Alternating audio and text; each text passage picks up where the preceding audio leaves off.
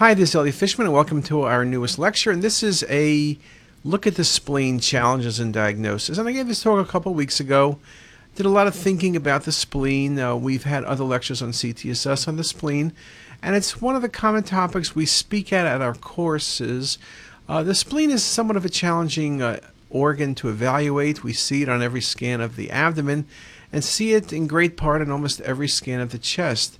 There's always the challenge of what we see and can we determine specifically what the lesions are. I think when you look at a list of lesions of the spleen, you can see that some of these are benign and some of these, of course, are primary or metastatic disease. But if you look at the numbers, if you look at the big picture, you can have some reality checking. In some ways, it's very much like the adrenal.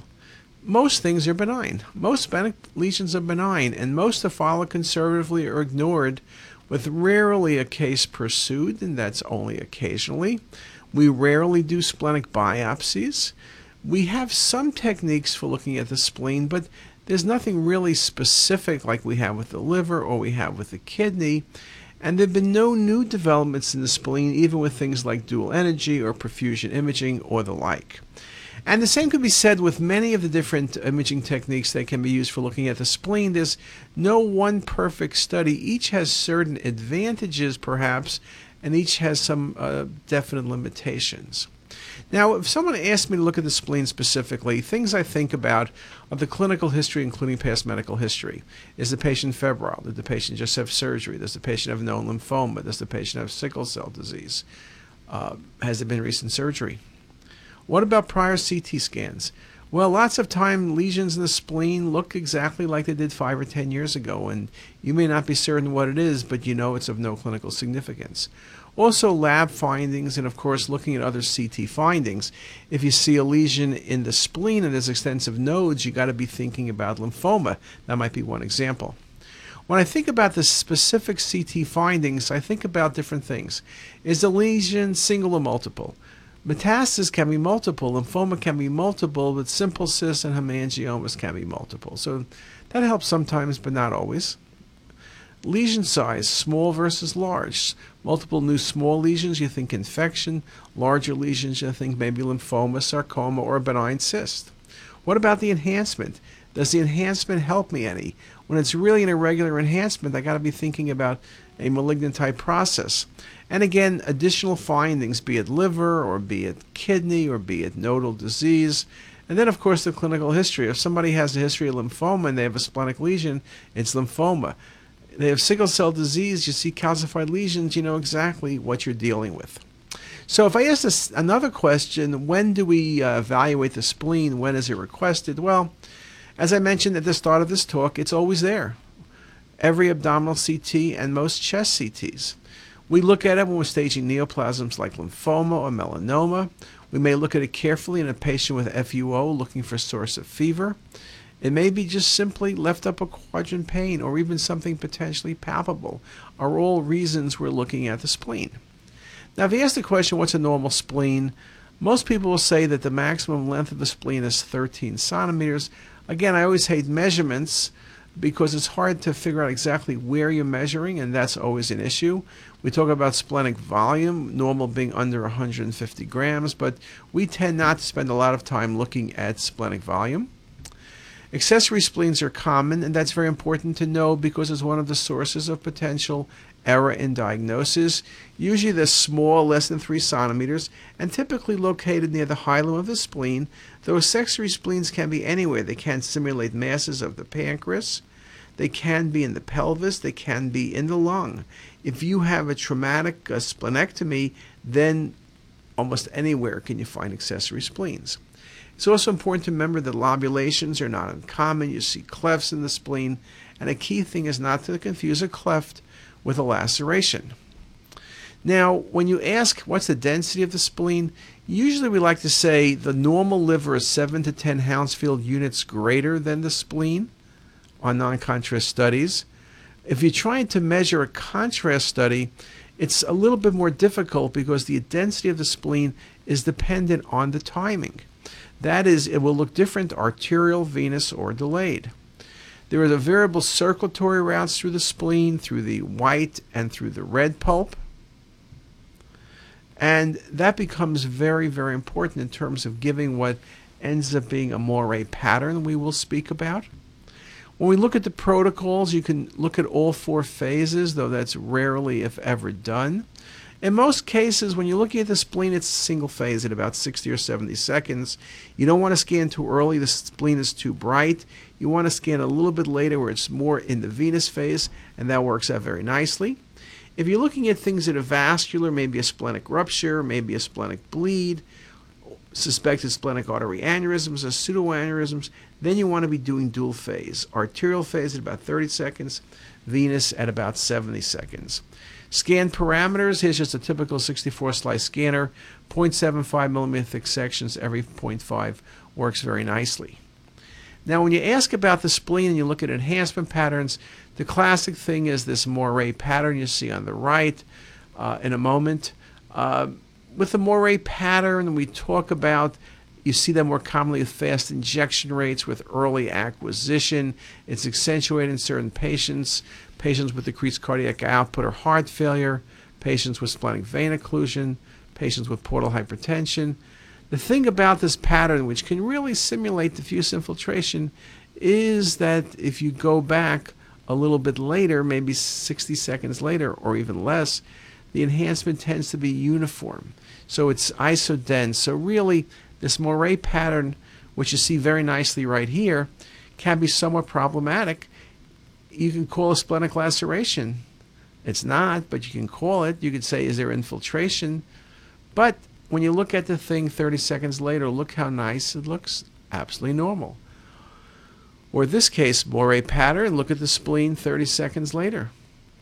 Or in this case, a little bit less dramatic, but still, is there infiltration? Is there splenic laceration? Later phase, 30 seconds later, absolutely nothing present. And here's just one more example. So that becomes very important. You want to be really careful in not overcalling the presence of splenic pathology. There's a real danger of that on arterial phase imaging, particularly when you let your imagination run amok. Now, in terms of anatomy, the average number of branches to the spleen originating from the hilum is between 6 and 12. That's called the distributed pattern. A magistral type pattern consists of a long splenic artery and that divides near the hilum into 3 or 4 large, short terminal branches. So there is a little bit of variations in the anatomy, and that can become important in a case like this where you're doing laparoscopic surgery. Very nice example of a classic single, well-defined splenic artery. And you can see a slight difference in this case where splenic artery, and then you look at the splenic vein and renal vein. So arterial and venous phase imaging would be necessary when you want to really give the best look at all of the vessels. Now, one thing that often comes up with the spleen is the comment about situs. And what situs means is it refers to the position of the heart and major abdominal organs relative to the midline. So when you say it that way, there is situs, normal situs, and variations. Situs solatus, inversus, ambiguous with polysplenia. So what are we looking at? Here's a case. You can see the looking at the liver, it's on the left. You see the spleen is on the right. There are multiple splenules present. This is polysplenia. Okay. When we talk about accessory spleens, that case was very easy. But sometimes it's very problematic. Up to 16% of patients will have accessory spleens on CT, usually at 2 centimeters or less, and usually they enhance just like the normal spleen. But at times they can simulate pancreatic lesions or renal lesions or even adrenal lesions. Good article by Morelli more than a decade ago. Accessory spleens, well marginated, round, under 2 cm and enhance homogeneously. And the comment here by Mortelli, differentiation from a vascular pancreatic neoplasm is sometimes challenging. So I won't argue with that, but I think with the right technique, you could and you should be able to separate what's a splenule from what might be a vascular lesion. And we published this paper which looked at a range of different appearances post-splenectomy. Again, the point being that a classic splenectomy, you may see 1 or 2 accessory spleens nearby, but it's the traumatic or the complicated splenectomy that is going to have issues. So in this case, you can see very nicely the patient has had splenectomy, stomach's laying across. And then as we go, you can see this 1 centimeter nodule on the left. That's near the omentum. That's an accessory spleen. Or this case where you can see the patient's has a mass near the spleen. What you notice on this case is the lesion enhances identical to the spleen. That's a very important sign. Not only is it near the spleen, usually in the splenic hilum, but you can see the enhancement pattern. It's exactly the same. Okay, very important. Now you can say spleninules or these accessory spleens can be single or multiple. Nice example of multiple accessory spleens. They can sit in funny places. Here's one in the adrenal region, which was called an adrenal mass. When you look carefully, it looks real. Then you see the adrenal very nicely there, and you say, wait a second, what's going on? Well, what happened was the patient had an accessory spleen. It was sitting right next to the adrenal, and it was simulating an adrenal lesion. And you can see from these images the patient has a normal adrenal. So it's a very, very important point to be aware of. It's very easy to miss it. Now, we also can see cases like this, which I would call unusual accessory spleens. So here you're looking at the splenic bed, the spleen is gone, what's going on? Well, look at that structure just to the left of what would be the tail of the pancreas. It's solid, it's high density. There it is on the coronal volume rendered image, and there it is circled on the axial and 3D volume rendering image. You see it's smooth, well-defined near the splenectomy bed, very sharply marginated. That was an accessory spleen. So you could see these things can be a bit further away than we would like. If you inject contrast, as we commented before, accessory spleens 90% of the time or more will enhance identical to the splenic tissue. So that helps you a lot in making the right diagnosis. And again, just a very nice visualization of that. Sometimes you can see splenosis by the GE junction. Remember, it could be anywhere. It could be the lung, present as a lung nodule, present as a mediastinal mass, present in the pleura, present around the stomach near the fundus, and perhaps this patient has an adrenal lesion. It's just kind of in their right range. There it is. I mean, it's worrisome. Well, at the end of the day, when you look at all of the images, you realize the patient has splenosis.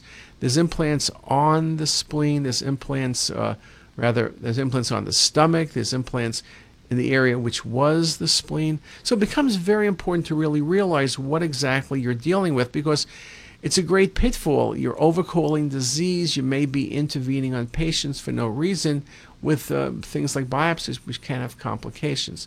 So just a very, very nice appearance and one of the really nice pitfalls. And here's an example of a splenectomy with splenosis, multiple lesions in the splenic bed. Here you can see it comes near the tail of the pancreas. One thing we talk about is how the pancreas tail sits by the hilum of the spleen, so it's not surprising accessory spleens will either involve the pancreas or come close enough to almost involve, or be confused with a pancreatic lesion like a neuroendocrine tumor. Another example, here's a mass on the omentum. You would say, oh, cancer of the colon now has omental implants. This was an accessory spleen. Now, I will admit that here's some 3D images. It's sometimes very hard to make the diagnosis of an accessory spleen. They're bright often because they enhance just like the regular splenic tissue. In a case like this, when you don't see a spleen present, you got to be really thinking about splenosis. And so when you see what looks like an enhancing nodule, you got to give it a little bit more thought. Perhaps you're dealing with something less than the obvious. Now, in terms of pitfalls in evaluation of the spleen, I mentioned this one where by the tail of the pancreas, where these accessory spleninules can create findings that simulate a pancreatic lesion. And typically when they simulate a lesion, we're talking about things like neuroendocrine tumors. And also post-left nephrectomy and splenic rotation into the nephrectomy bed can also simulate a tumor. So here's a very simple case. It's probably more of an issue if you had non-contrast CT. You see the renal bed, there's tail of pancreas, there's the spleen falling backwards. Just a very nice example of that. And here's the 3D rotation to show you that image and how it looks.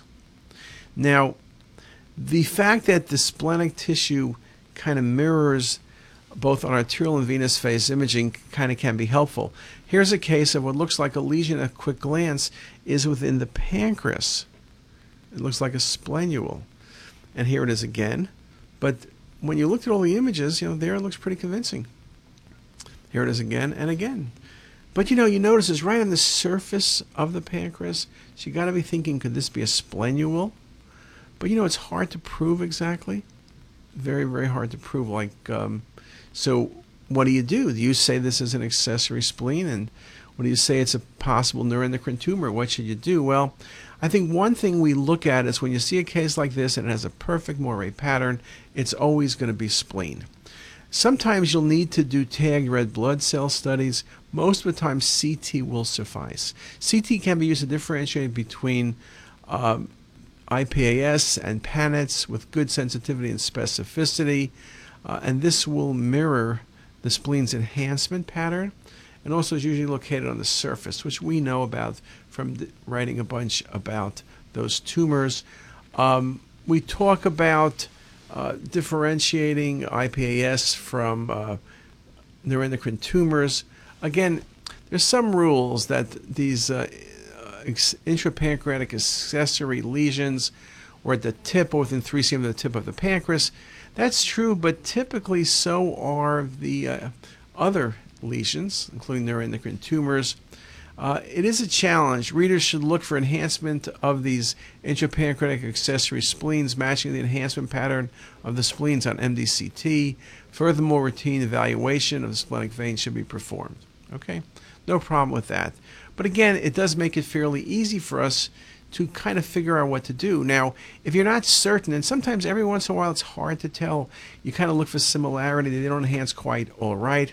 In those cases, a technetium 99 labeled heat damage red blood cell study is critical. There, even the smallest accessory spleens will light up. So, kind of a good way of thinking about things. Okay, let's now talk about splenic tumors, but I'll tell you what we do. Why don't we take a break and we'll stop here and we'll come back and speak about splenic tumors. And I'll see you in 4 minutes and 59 seconds. Bye.